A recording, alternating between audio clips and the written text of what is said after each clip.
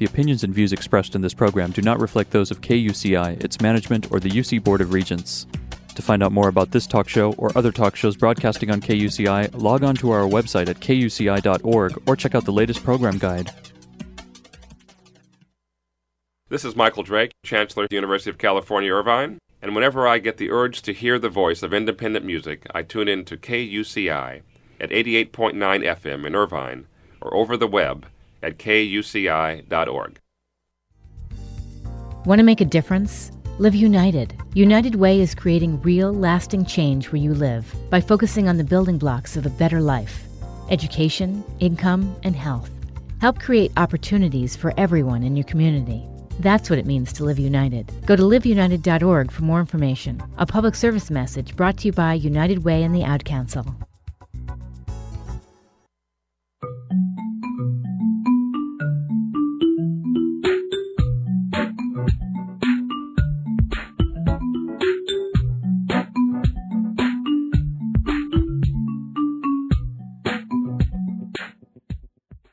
Hi there, you're listening to Get the Funk Out. I'm your host, Janine, and I have a very special guest coming on in just a little bit. Her name is Alma Schneider. And some of you ask, how do you find all these great guests? Well, I read the newspaper a lot. I read a lot of magazines. Sometimes people email me different guests, potential people to get in touch with. And I read about Alma in this month's Family Fun magazine. And she has a very interesting backstory. She's going to come on in just a little bit and tell you about it. But she has created this organization where she gets parents back in touch with their musical roots and raises thousands for charity in the process. And that organization is called Parents Who Rock. She also helped start an organization called Take Back the Kitchen. She's going to be talking about that as well. So it's my pleasure to welcome to this week's show, Alma Schneider. Good morning, Alma. Good morning, Janine. Thanks for joining us this morning. Thank you for having me. I was introducing you, and I read about you in Family Fun magazine. Tell me a little bit about your background, how I know you have a love of music. Mm-hmm. Well, if I go way back, I'm from a family of 7 children, and my whole family was musical. And my parents weren't necessarily musical, but they loved music, and my father had an outstanding record collection, thousands of records. So kind of our everyday life consisted of sitting in our living room just staring at all these thousands of records and him playing all kinds of music. And he had an incredibly eclectic taste in music. So we had everything from Scottish Christmas music to Johnny Cash to ABBA to Sonny and Cher. I mean, every covered folk, everything. He just loved music, and we were just exposed to it at a very young age. So we just had this, as part of our lives, and we all went on to take music classes and guitar. We all, we didn't have much money, so we would all get scholarships and go to the local music school and played guitar. And most of my family ended up going to the High School of Music and Art, which is now called LaGuardia High School of the Arts. Oh, yes. In New York City. For all those from the East Coast. Yes. So I studied voice there, and I played, my sister and I, one of my sisters and I had a little act. We both wrote songs and performed at Folk City, which is no longer in existence. But what was that? It was a folk club in the Village in New York. Mm-hmm. And we would perform there, and it was very exciting. And I went off to college, and I did open mics. And then I became a social worker. Mm-hmm. Then I got married and had kids. And I was so busy I stopped doing music. And I would just listen to it. And how did you feel about that? Did you feel like there was a piece missing from you? Absolutely. I mean, I sort of lamented the fact that I wasn't playing or performing. I really enjoyed performing, and I really liked writing songs. But I really love to sing. That's great. Most of all. And I just wasn't doing any of it because life takes over. Sure. And you just, I would write little songs for my kids, and I was always singing everything, about when we were going to eat and about their dirty diapers. I was always singing, but not, real songs. So, not that those aren't real songs. No, it's cute, though. Oh, I do. We had a song about bath time. I think, yeah. Mm-hmm. Yeah, just like that. And so the way that Parents Who Rock started was one of my kids, my third son, Lincoln, shockingly, right at birth, we found out he had this very serious syndrome. It's called Prader-Willi syndrome. It's rare, and it's when you look at it online, it looks horrible. I was looking it up online. It has to do with, is it missing a chromosome? Is that what it is? There's one of them is, I think, an extra chromosome, and he has a little deletion of a chromosome. And it's basically, there are a lot of behavioral issues, and the main feature is that you are always hungry and always and you don't have a switch in your brain that tells you that you're not hungry. So it's actually very, very dangerous because there's no reflex to throw up, to be graphic, and if you just have no sense of when you've eaten enough, no sense of when you're full, can happen in your body that I won't get into. Yeah. But it's very, very dangerous, and it looks much worse online than it does in reality. But I didn't know that at the time, so as you can imagine, I was quite devastated. We had no knowledge of this prior to his birth.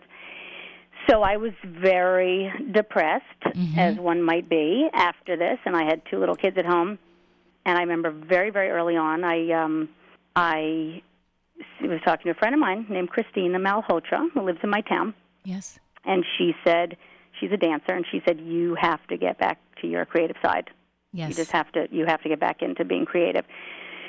And those moments where you're so vulnerable, and you just something somebody says can just stick with you. Yes. And Alma, my whole theme of my show is get the funk out, and you were in such a funk. But thank goodness for your friend. Yeah. And I listened to her. I immediately started looking for open mics. Like, literally, I think that day I was like, where's an open mic? Somebody find me an open mic. So I went to this local coffee house in our town, and I asked the woman who owned it, I said, do you ever do, because I had heard that she did open mics, and she said, no, we don't do them anymore because everybody's an amateur and they're not good. And I said, I know a lot of people who are good in town who are parents. And she said, well, if you can get me a show with 8 performers, you can do a parents' night. Love it. And so I said, I have 8 performers. And, of course, I didn't, and I lied, and I ran out of there. And, I'm a community organizer. I'm a social worker. So I got to work. I got on the phone, and I started calling everybody I knew.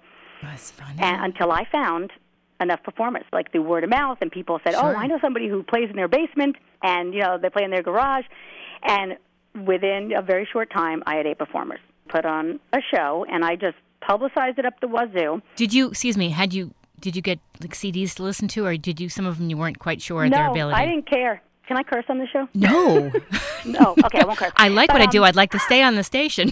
Okay, but I was going to say, we didn't care. I mean, I just, people gave me CDs because they thought this was some professional thing, but little did they know I was some mom who was putting together this thing just so I could sing it at an open mic. But people got very, businesslike and were sending me CDs and all this, and it was fun. And so that's really funny when you think about it. Sorry? That's really funny when you think about it because, the night of the show when everybody shows up, you had no idea their ability. No, we really didn't. I mean, some of the people I had given me CDs. Other people I just heard through other people they were good, but we all promoted it. Everybody who was in it. Little did I know that this would be a crucial piece to Parents Who Rock. That when you have so many performers in a show, you get a big audience because everybody's bringing their friends. Of course. So I thought it was just me publicizing, with my friends to come, but we ended up completely packing the place. Like they must have loved that. People standing in the hallways. And, here I am, with this situation at home. Yes. And, my son had a feeding tube in his stomach. Oh. And I was pumping milk 5 times a day so that I could feed him breast milk through a pump because that was the only thing I could do to help him. And awful. So that was what my days were spent doing. Awful. And he was only 6 months old, I think, when I started Parents Who Rock, or 7 months old. So there I was during the day pumping, making sure that I get the last pump before the show. Yes. And then I get there, and I have just produced this rock show with all these people, packed the house, and it was so awesome. I can't even describe the feeling. I can't even describe it, but I will tell you that we went, after everybody was incredible in the show, and we had decided to charge $5 for just to have a cover charge because I'd always heard it's important to have a cover or else nobody comes even if it's you got to charge a little bit. So we said let's make it for the tsunami that had just happened in Thailand at the time. It was I guess 2005. Yes. And somebody there through work, we had ended up raising $300, and it was just this incredible show. I mean, everything about it was incredible. And somebody at the show said, I can bring this to work and get it tripled. What? So she did. So we raised almost $1,000 where everybody had the most amazing time. The performers were great. The audience was thrilled because, they were seeing their friends. They were seeing some good talent. Yes. And it was just a win-win. Everything about it was fantastic. Raise money for a charity, people who hadn't performed in years. Look what you did for them. I mean, they were probably thinking, oh, I'm never going to play again. Yeah. And so it was so exhilarating. And I just remember, I'm just going to get graphic because, I won't curse, but I'll get graphic. Please don't. But I remember sitting on my bed. Yes. There was a big mirror in front of, my bedroom. And I remember I sat on my husband drove the babysitter home afterwards. And I sat there on my bed pumping. And I caught myself in the mirror, and I had this gigantic grin on my face. I was thinking, like, I was in disbelief. I was in, like, ecstasy. Like, I couldn't believe what had just happened. Look what you did, kind of feeling. What I did and how that I was able to feel good again. I'm going to start crying here, but it was, this was so what I needed. It was just, it couldn't be more of what I needed to lift myself out of this funk, on this funk show. Yes. And this was truly, I was like, oh my God, this is going to be my salvation. And all because you listened to your friend. It was a reality slap. Like, come on. Yeah, it was like, this isn't you. Like, my fear, and this goes back to the whole idea of what Parents Who Rock is, and why it's, I think, so meaningful to so many people, is that I was terrified that my new identity was going to be special needs mother. I see. Which I did not want to be. And I didn't want people to perceive me that way because I had my own, stigmas about that. I no longer do, believe you me. Right. But my idea, was that I was going to have no life, that and I'm a very social person, I'm very outgoing, and I was terrified that this situation was going to cause me to be a recluse. I was going to have to be at home. Nobody would want to socialize with us. We were going to lose our friends. I was going to lose my identity, who I was, and my identity was going to become, people feeling sorry for me. Oh, that's that woman who's kids, blah, blah, blah. So I was terrified of that. And I was like, oh, my God, like, I'm back to where I was, years ago. So I'm not that person. So it really, and not that people necessarily would have thought that about me, but that was my irrational fear. Of course. And this allowed me to not, to get on this path of fantastic. I have a life, and I can do these wonderful things. And yes, part of my life is, and to be honest, it's not so bad with my son. Like it's much better than I thought it was going to be. But let me back up a second. What it gave you was, something for yourself, an outlet for yourself. So your focus wasn't 100% on him. Exactly. And wallowing and being so upset and so worried, and you needed that. Yeah, because it's fear of the unknown, especially when you have a kid who's born, the day one, you find out there's something severely wrong with your child. Yes. It's the fear of like what's going to happen. You don't know what life is going to be like. And yes, it's easy to get swallowed up in that. And to have a focus away from that is so important. It takes you out of yourself. Like you said, it's right. You don't have time to wallow because you're focusing on something that's really awesome, which is what Parents Who Rock turned out to be. And let's be realistic. You come home with a big smile on your face, and your son, who isn't feeling so good, he's going to see this uplifted mom. Exactly. And so that's another piece. You have to, a lot of people feel like, oh, I can't focus on myself so much because it'll take away from my kids. And believe me, I struggle with that because I do a lot of things outside of family life. Yes. But I am a firm believer, as many, people are, and anybody who's in parenting will tell you that you have to be happy with your life in order to be a better parent. And I really do believe that, and it's allowed me, and I involve my children in all the Parents Who Rock events in some capacity. So they're part of it, and it's so important for them. My husband and I feel that they're seeing that life goes on, like really crappy things can happen that you don't expect. But you can go forward and do amazing things and have amazing people around you, and it's just it's a great model for them. That's for fantastic. Everybody. That's great. And so for anybody listening, we're talking with Alma Schneider, and we're talking about Parents Who Rock. Who came up with the name? Did you come up with the name? I think that my sister Zoe and I did. Like I remember brainstorming with her, and at first it was going to be Montclair's Time Out. like pun on words, and then Parents Who Rock underneath. But people started getting very confused, and I don't know, somehow it just eventually ended up as Parents Who Rock. Yes, I love it. I love it.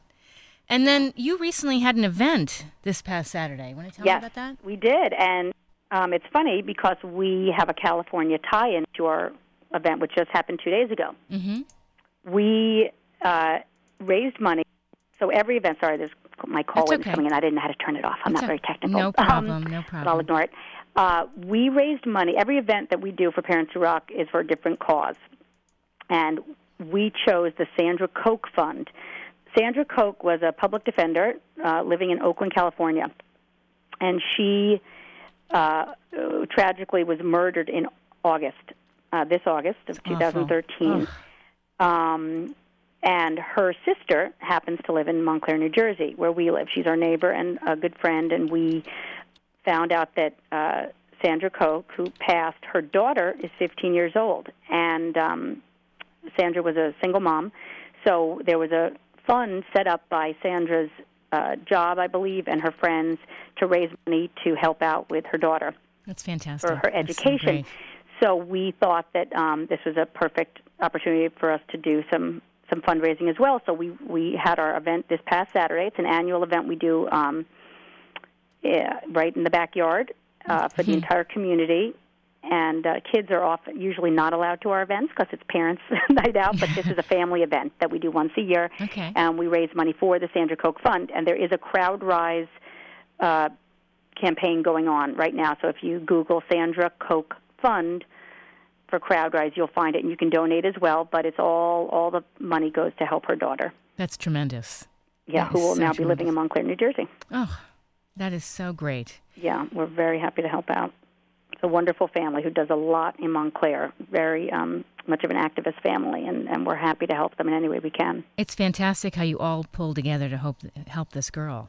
Yeah, well, we believe in community, and we really, Parents Who Rock, we really try to do hyper-local events so that they really touch people, and that's, people are going to donate to what is meaningful to them. So we try to keep it hyper-local as much as we can for that purpose. And I read that your biggest project to date with Parents Who Rock, you raised $200,000? We helped raise $200,000 with the Montclair Fund for Educational Excellence, which is a nonprofit in town that helps raise money for activities that the school district can't pay for, and we work together, and with our publicity and our performances and our fundraising parties, we raised, I think, somewhere between $150,000 and $200,000 to help build this playground that is a universal access playground in the middle of Montclair. We believe it's the best playground in Montclair, as many people do, and the purpose of it was to have all kids be able to have access to the equipment. So whether they're handicapped or whatever. Exactly. So people who have disabilities and kids who do not, typical kids, can play together because it's so, oftentimes you have kids who have issues who cannot play on a playground, and they don't get to play with children who are typical, where there's great modeling that takes place. And also for kids who are typical, it's so important for them to see kids who are different from them. From an early age, and they can see that, this isn't so strange, like back in the day when we were in school when everybody was so segregated with the special needs classes, and you didn't spend any time with people who were different from you. Yeah, they just sat in their wheelchairs off to the side or whatever. Exactly. So this was a really great opportunity this was something that was in the works before we came around, but someone on the Disability Committee in Montclair approached me and said, would Parents Who Rock be willing to do a fundraiser for this playground that's been in the works for a while? We really need money because it's expensive, mostly for the flooring of the playground because it's very costly to have the very soft ground, which most playgrounds don't have, to make it safe for kids who are falling or, for wheelchairs. So we said not only will we do a party, we just came out with a CD, a Parents Who Rock CD. So we said, we'll make this our campaign for the year. So that's how we raised so much money, and it was incredible. And it's a fantastic playground, so kids with, of all abilities are able to play together. This is a prototype for so many other areas.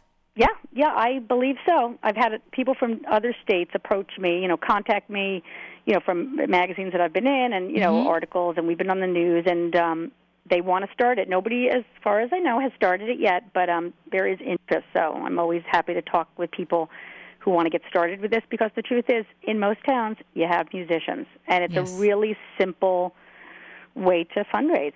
And I love what the article said. It said, you know how it is. One day you're an interesting, creative young person, then you get bogged down with adulthood and you're raising kids, and you wonder, whatever happened to your sparkle? Yeah. So true. So true. Yeah. So this is a way for people. I mean, we have a lot of people who have gotten divorced, and a lot of people who have experienced loss, or they're kind of questioning who they are at this point. Am I just a mom? My kids are growing up. What do I want to do? And this people, it's just so funny because so many people say they'll tell me they know that I do Parents Who Rock, and they'll say, "Oh, I used to play, but I haven't played since high school." And I'm like, "That's who's in Parents Who Rock." Right. People who Perfect.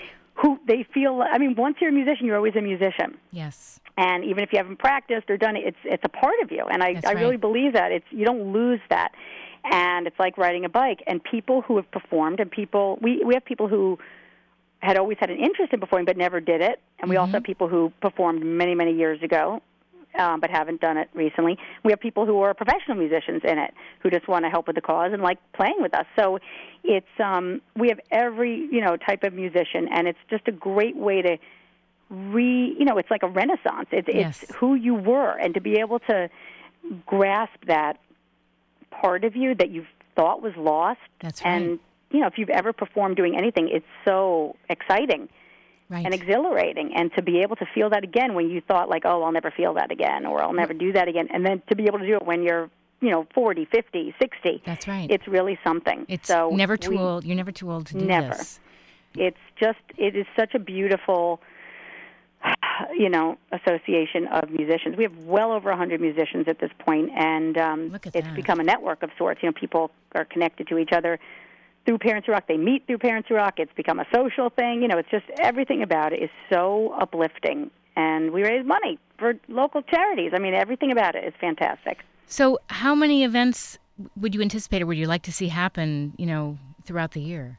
It varies because we do so many out-of-the-box type things, which is sort of my life in general. I like out-of-the-box and, just different kinds of things. So it's hard to answer that question because if something comes up, like, for example, this summer, you might have read about this in Family Fun magazine, but somebody told me that there were these kids who were aging out of foster care, but all had scholarships to colleges in New Jersey. And they were going to be put up for the summer because they have nowhere to go in the summer. When kids, have aged out of foster care, they don't have homes anymore. Right. So these kids were in college and had housing through the year, the school year, but nowhere to go in the summer. So there was this program set up where they would have internships and housing. And the coordinator of the program told me they would get lunch provided for them, but no breakfast or dinner. And I also have I have a company called Take Back the Kitchen. I help people overcome their psychological and practical obstacles to cooking. Yes, I want to talk about that after this. Go ahead. Yeah, so when I heard that these kids had no breakfast or dinner, I was like, all right, here we go. Now, all right, now you have me. Right. So we ended up doing one concert and crazy Facebook promotion, for Parents Who Rock, where Parents Who Rock served as we could take in the money for this cause, and we raised enough money to feed all of these kids. Oh, how great. For the summer, and with money, we have money left over that will go into next year's fund. So that was literally just one concert, and this literally, in about 6 weeks, we raised about $10,000. That's incredible, just Emma. from Facebook and saying, Parents Who Rock, we're doing this, and we're, we have this need. So that's one example of just this literally happened from one day to the next. We were told that these kids didn't have it, or once the community knows that you mean business and that you're going to work hard and you're going to they trust you as a brand. They know the parents. They know who we are at this point. We've been around for almost 10 years. It's people in the community. They know that this money I'm giving is going directly to give this kid food, and we don't have to worry about we don't take any of the money. Parents Rock is completely run by volunteers. Every cent goes to the organization that we're raising money for. So people want to know that. It's so important, that there's so much that goes to overhead and all this, and we don't have any because we're all volunteers. working out of the house, and we have just such wonderful people involved who update our website. We have someone named Liz Uva who just updates our website. We have people who do the website, who created the website for us, people who...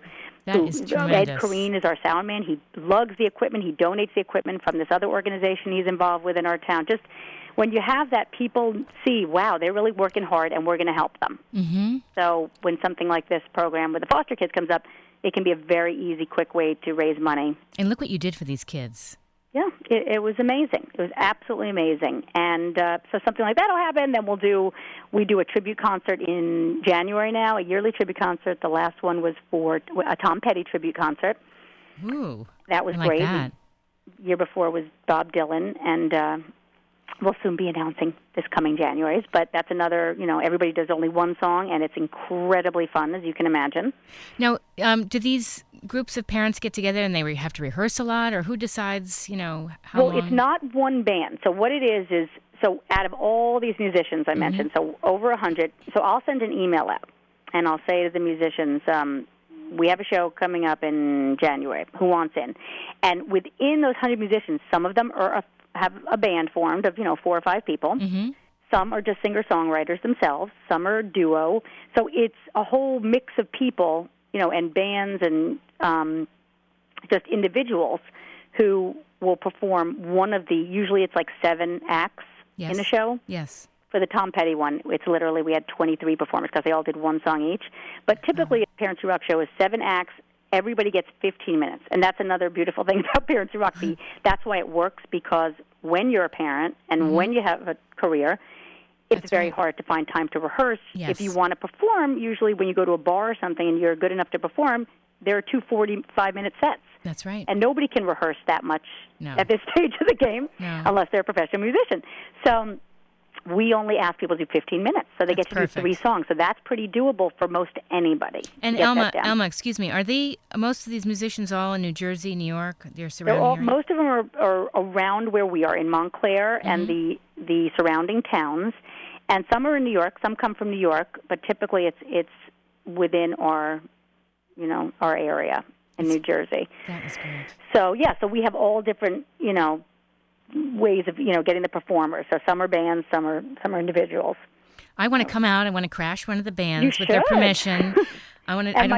What was so fun this past Saturday was that I got to announce a band that I was the matchmaker for. I connected all of them. They were all separate entities who were looking for another musician, a drummer, a bass player. I didn't match one of them. They found one on their own, but the other 3, I put them all together, and then they were bands. So I felt like I created a boy. It wasn't all boys, but it was like creating like a boy band creator, and it was very fun because there were all these musicians looking for other people to play with. So, and that's also really hard for especially parents. How do I go about, if I even had the time to put a band together, how would I find them? Do I have to put ads in the paper? You never know who's going to come to your door, if they're, whatever. Yes. So I also serve as like a matchmaker for these people who come to me and they say, I'm looking for, if you know any guitarists or any drummers. Yes. So that's another really gratifying thing to do, is to put them together. And they're a band, and they're great. And it's just, everything about it is so fun. And I'm such a networker. I love to network. I love connecting people, and I like making things happen. And this fills so many needs for me. I can't even tell you. It's just so gratifying on so many levels. I am smiling so much right now because I'm thinking, not only did this all help you, but look at all the people you're helping. Yeah, people love it. I mean, it's just so fun. It's so fun. And when you know that you're enjoying yourself and that people are enjoying listening to you, and you're raising money for a local cause, yes. I mean, it's just tremendous. It's wonderful. Alma, we're going to take a short break. We'll be back. Okay. I want to talk more about your other organization, Take Back to the Kitchen. Okay. All right, hang tight. You're listening to Get the Funk Out. I'm your host, Janine. That was Alma Schneider. If you've missed any part of the show, it'll be up on my blog, which is getthefunkoutshow.kuci.org. I'll be back in just a bit. The opinions and views expressed in this program do not reflect those of KUCI, its management, or the UC Board of Regents. To find out more about this talk show or other talk shows broadcasting on KUCI, log on to our website at kuci.org or check out the latest program guide. It takes 12 years to create a graduate. It takes about the same time to create a dropout. The difference between a child becoming one or the other could be you. Studies prove that reading to a child regularly dramatically improves reading skills. And kids who read well by 3rd grade are 4 times as likely to graduate. So United Way is calling for 1 million volunteers over the next 3 years. We're asking you to step up, make a pledge, tutor a child who needs help, mentor a kid who needs someone on their side, volunteer to read to children, make a difference. Because when a child advances, we all advance. Entire communities improve. The path to success or failure starts long before graduation day, and the difference between a graduate and a dropout could be you. Be a reader, tutor or mentor, give, advocate, volunteer. Live United. Take the pledge. Go to liveunited.org now. Brought to you by United Way and the Ad Council. Hi there, you're listening to Get the Funk Out. We are back with Alma Schneider, who's called in from the East Coast. Hi, Alma. Hi. So I want to talk about Take Back the Kitchen. Okay. Tell me about that. All right. Well, we've just talked about my music. It sounds like I have 2 lives, but they're very intertwined, or 3, 4 lives. Take Back the Kitchen. I have always been obsessed with food. I love food. Just like I told you that my whole family is very musical, we all are obsessed with food as well. Love to eat. And when you grow up in New York City and you're exposed to all of these great different kinds of restaurants, I know. You just want to make them all. So I've always cooked my whole life, and I have the kind of personality where I just, if I couldn't figure it out, I would just try to make it, and That's good. Trial and error. And my mother always cooked, even though she had 7 kids and worked, we would have healthy, wholesome meals on the table all the time. So I grew up in that kind of an atmosphere. As I got older, I, when I was taking a little hiatus from work as a social worker, I just started encountering all these moms who really were struggling with getting meals on the table. And they would come to my house, and I'd give them all kinds of food because I was always cooking. Because for me, once I started having kids, yes, I was able to cook even more because I found little strategies, little pockets of time to prep my food and cook it. And I was in heaven when it came to food because I felt like I had more time. But I found that for a lot of women who were at home, this was the opposite. They couldn't organize their time. They couldn't manage it. They had to start making healthy food for their kids instead of dining out all the time like they might have done in New York before they moved to the suburbs. So I just started encountering all these comments, from people who were very, a lot of them very smart, very educated, who could not cook and who couldn't cook on a consistent basis. They might be able to make a meal on a weekend, but they couldn't get it together to make healthy meals every day. So, I'm a social worker, so I'm always looking at everything. Like, how do I fix this problem for this person? That's good, because a lot of times we're exhausted. That's why we're not cooking, or we just can't find the time. But there's, if there's a will, there's a way. And I was encountering people who wanted to do it but just couldn't. Like, they were really struggling. So I started just from a number of, encounters that I had, and realizing that this might not be about, intelligence or experience, that I felt like there was something deeper because I started interviewing some women, one in particular, who, was very honest with me about her eating background. I started, asking questions, very personal questions about, what was family life? What was family life like around the dinner table? And, what kind of foods did you eat growing up? So I started asking questions that a therapist might ask, but around cooking and around food. And I found some really interesting things out that made me think that, wow, I think that that one of the reasons people aren't cooking is not that they're too busy necessarily. That might not be the only reason, or that they've never done it before. It's that people have blocks to cooking. There are reasons that come from childhood or, the recent past that are keeping them from being able to have their mind open to being able to learn about cooking. And I heard you say, I don't want to forget my thought, is that your mother was a role model, which is unbelievable with the amount of kids that she had, that she was still cooking. My mother didn't cook. Yeah, and a lot of people, especially, in the 70s and 80s, women were not cooking. No, they were, cooking. Why not? There were all these frozen TV dinners and all these things people weren't doing. But my mother grew up in a household where her father had diabetes, and my grandmother wanted to take care of it with healthy food instead of insulin. Fantastic. And she listened to some radio show, back in the 30s and 40s and 50s on how to do that. So my mother grew up with the modeling from her mother that you eat really healthy food and that you make it from scratch. You don't eat garbage, even back then. Yes. So thank goodness for that. And this was passed down. And I didn't realize it at the time, of course. I just thought, my mother had bad food in the house because we never had the sugar cereals or the, we had some, You didn't have Captain Crunch? Treats. Oh. Sorry? No Captain Crunch? No please. No we didn't even start to have ice cream. We started finding out when we went to college that she was the one buying all the Heavenly Hash ice cream all the time for herself. Oh. But we grew. I later was able to appreciate this, that my mother really instilled these wonderful habits in us, not just for healthy food, but cooking. Like, she cooked. She wasn't an amazing chef by any means, but she cooked. She cooked our food, and always had a healthy plate. Mm-hmm. So I had this epiphany when I was helping this one particular person. I was, hearing about these intimate details of her life growing up with her food. That, oh my God, some people have psychological obstacles to cooking. It's not about being too busy. It's not about not knowing, being a blank slate because you grew up with convenience food. Because a lot of these people knew about nutrition. They knew, how to read a recipe, but something was keeping them. So I decided, I started Take Back the Kitchen. I thought up the name. Great. I wanted it to sound like Take Back the Night. I wanted it to be like a feminist movement. We're going to take back the kitchen, even if nobody physically took it away from us. Like the idea that we just, you can be a modern woman, and you can, the most feminist thing you can do is to be able to take care of your family and yourself and your health, and be able to do this in an organized fashion so that you're not stressed all the time and you're not feeling like you're not doing right by your family health-wise.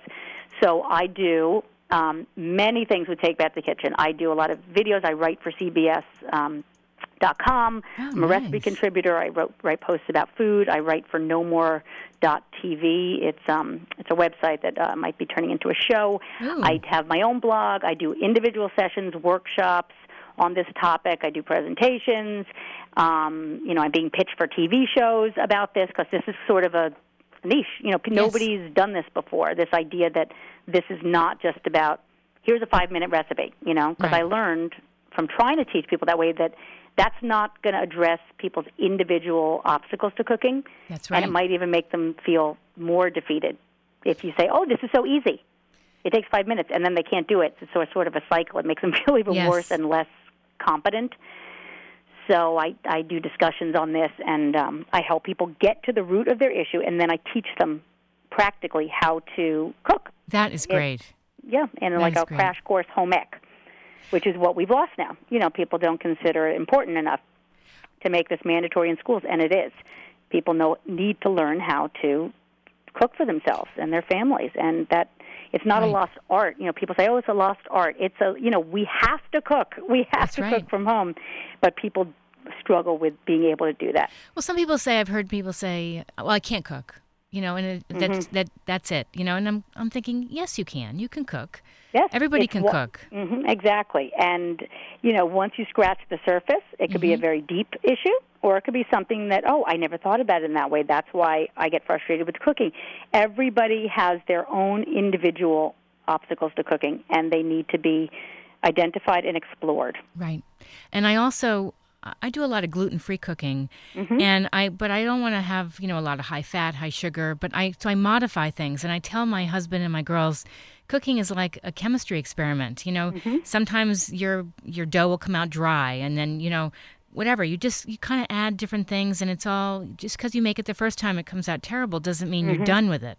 Right, and what I think, exactly what you're saying, a lot of people, especially now, because historically, women were taught you had to learn how to cook or else you would die back in the day, because there were no convenience food. So everybody's family taught them how to cook. You just grew up learning how to cook because you had to.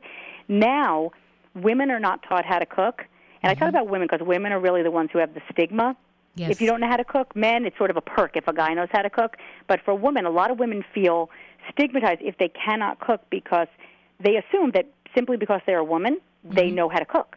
Right. But nobody's taught them how to cook. And historically, they were taught, and that's why they knew how. Now, nobody teaches them how to cook, and they are left feeling like, what's wrong with me? I'm not a natural-born mother or nurturer or wife. It's a lot of issues come up around cooking because women expect themselves to have this innate knowledge of how to cook, but nobody has that. It's a learned skill. So back to what you were saying about trial and error, a lot of people feel like what's wrong with me that I have to experiment with this because it comes so naturally to other people.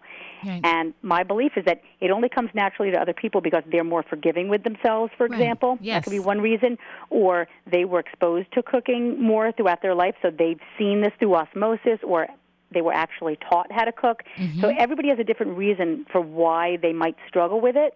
And once you identify that, it's, oh, I never thought about that way. And then you're more, you forgive yourself. You allow yourself to be a little more tolerant, Yes. when you make mistakes, as opposed to, oh, this came out lousy. I'm a terrible cook. I'm going to start ordering. I'm going to order in. I know. Other people will say, oh, this was lousy. Let me think why. It tastes kind of salty. Maybe I added too much salt. Yeah.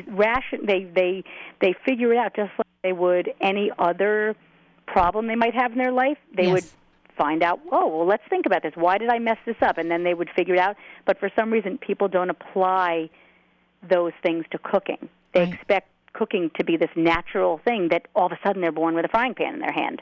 No. It's a learned skill. You use the same techniques where you try to improve your skills in other areas of life as you would in cooking. That's right. Once people really believe that and it's explored, it makes a huge difference, and it frees them up to make mistakes and to practice, because you have to practice cooking. That's right. And then you'll get good. And, the other thing is I try to bring my kids into the equation. So if I'm making something that I want them to eat, I'll say, oh, I'm going to try to make this. You want to help me? And then I say, what does it need? I need a sample taste tester, and they come running and they want to add. And you're empowering them, and you're showing them that it takes work, and that you work with it. It's not good or bad. You work on it. It's a process. So that's very important to bring your kids into it like you're doing. And I think I didn't grow up having family dinners. My mom was divorced, and there was a lot of McDonald's and a lot of pizza, and I remember staying home at night in New York and having TV dinners. So for me, I do try to make an effort to cook. But I do get, kind of lazy. I'm not saying I buy my kids TV dinners, but I know that when I do make the effort and we sit around and have a nice dinner, it makes such a big difference. Yes, and it's so important for family bonding, and, all these statistics show if you're having a family dinner, the rate of promiscuity goes down, of drug abuse, of alcohol abuse. All of these things have to do with the fact that we're so rarely sitting down, making eye contact with one another, and talking about our day to find out what's going on, so that those problematic behaviors don't become a reality. So that's a part of the family meal, and that we've lost that. Everybody's so scattered and busy. And when you cook together and you sit down to a meal, it's life-changing for the family. Yes. And it's so, so important. And eating at home is so much more important because you know what you're eating. Exactly. They're identifying all these toxic things in food that have a direct effect on your health. Yes. And so you really, we all have to be focused on that. And there's so much talk about this. Like, yes, we have to cook from home. Everybody agrees and everybody's on the same page.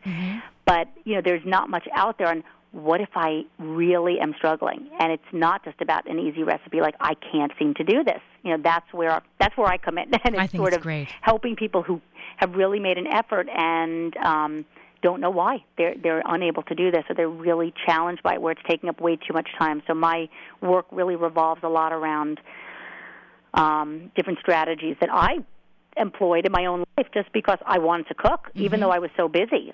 It wasn't even a question. It was like I figured it out out of necessity, and I didn't even realize I was doing it. So I share these strategies and techniques with busy moms and dads too, and they realize, oh my gosh, this really can be done. Like this is doable. So you have to be open to learning about it, which is the psych part, and then investing the time and energy in the practical work. That is the second piece. And I'm going to actually start doing webinars on this. So if you have an email list and if people want to contact me, I'm happy to get them on the list. But I'll be starting that this year. Oh, good. And how can they contact you? Alma at takebackthekitchen.com. And your two websites are parentswhorock.com and takebackthekitchen.com. Yes. Great. I want to thank you so much for calling into the show. This has been fantastic. Thank you. It's been a pleasure, and I'm glad somebody read my Family Fun article. Oh, I do. And I thought, I love this woman. I want to have her on my show. Well, you are. I'm going to have you over for dinner when you come this way, when you come eat. So do not forget to email me because I am feeding you. Okay, sounds great. And I'm going to play guitar for you, too. All right. And sing. All right. Well, maybe we'll have a jam session. That's right. You sing, too. Great. Well, thank you. Thank you, Alma. And I'll be in touch. And this show, if you've missed any part of the show with Alma, it'll be up on my blog in just a little bit. Have a wonderful day, Alma. Thank you. You too. Take care. Bye-bye. Bye-bye. That was Alma Schneider. Again, I read about Alma in Family Fun, the September issue. And if you missed any part of this, it'll be up on my blog within the next hour, which is getthefunkoutshow.kuci.org.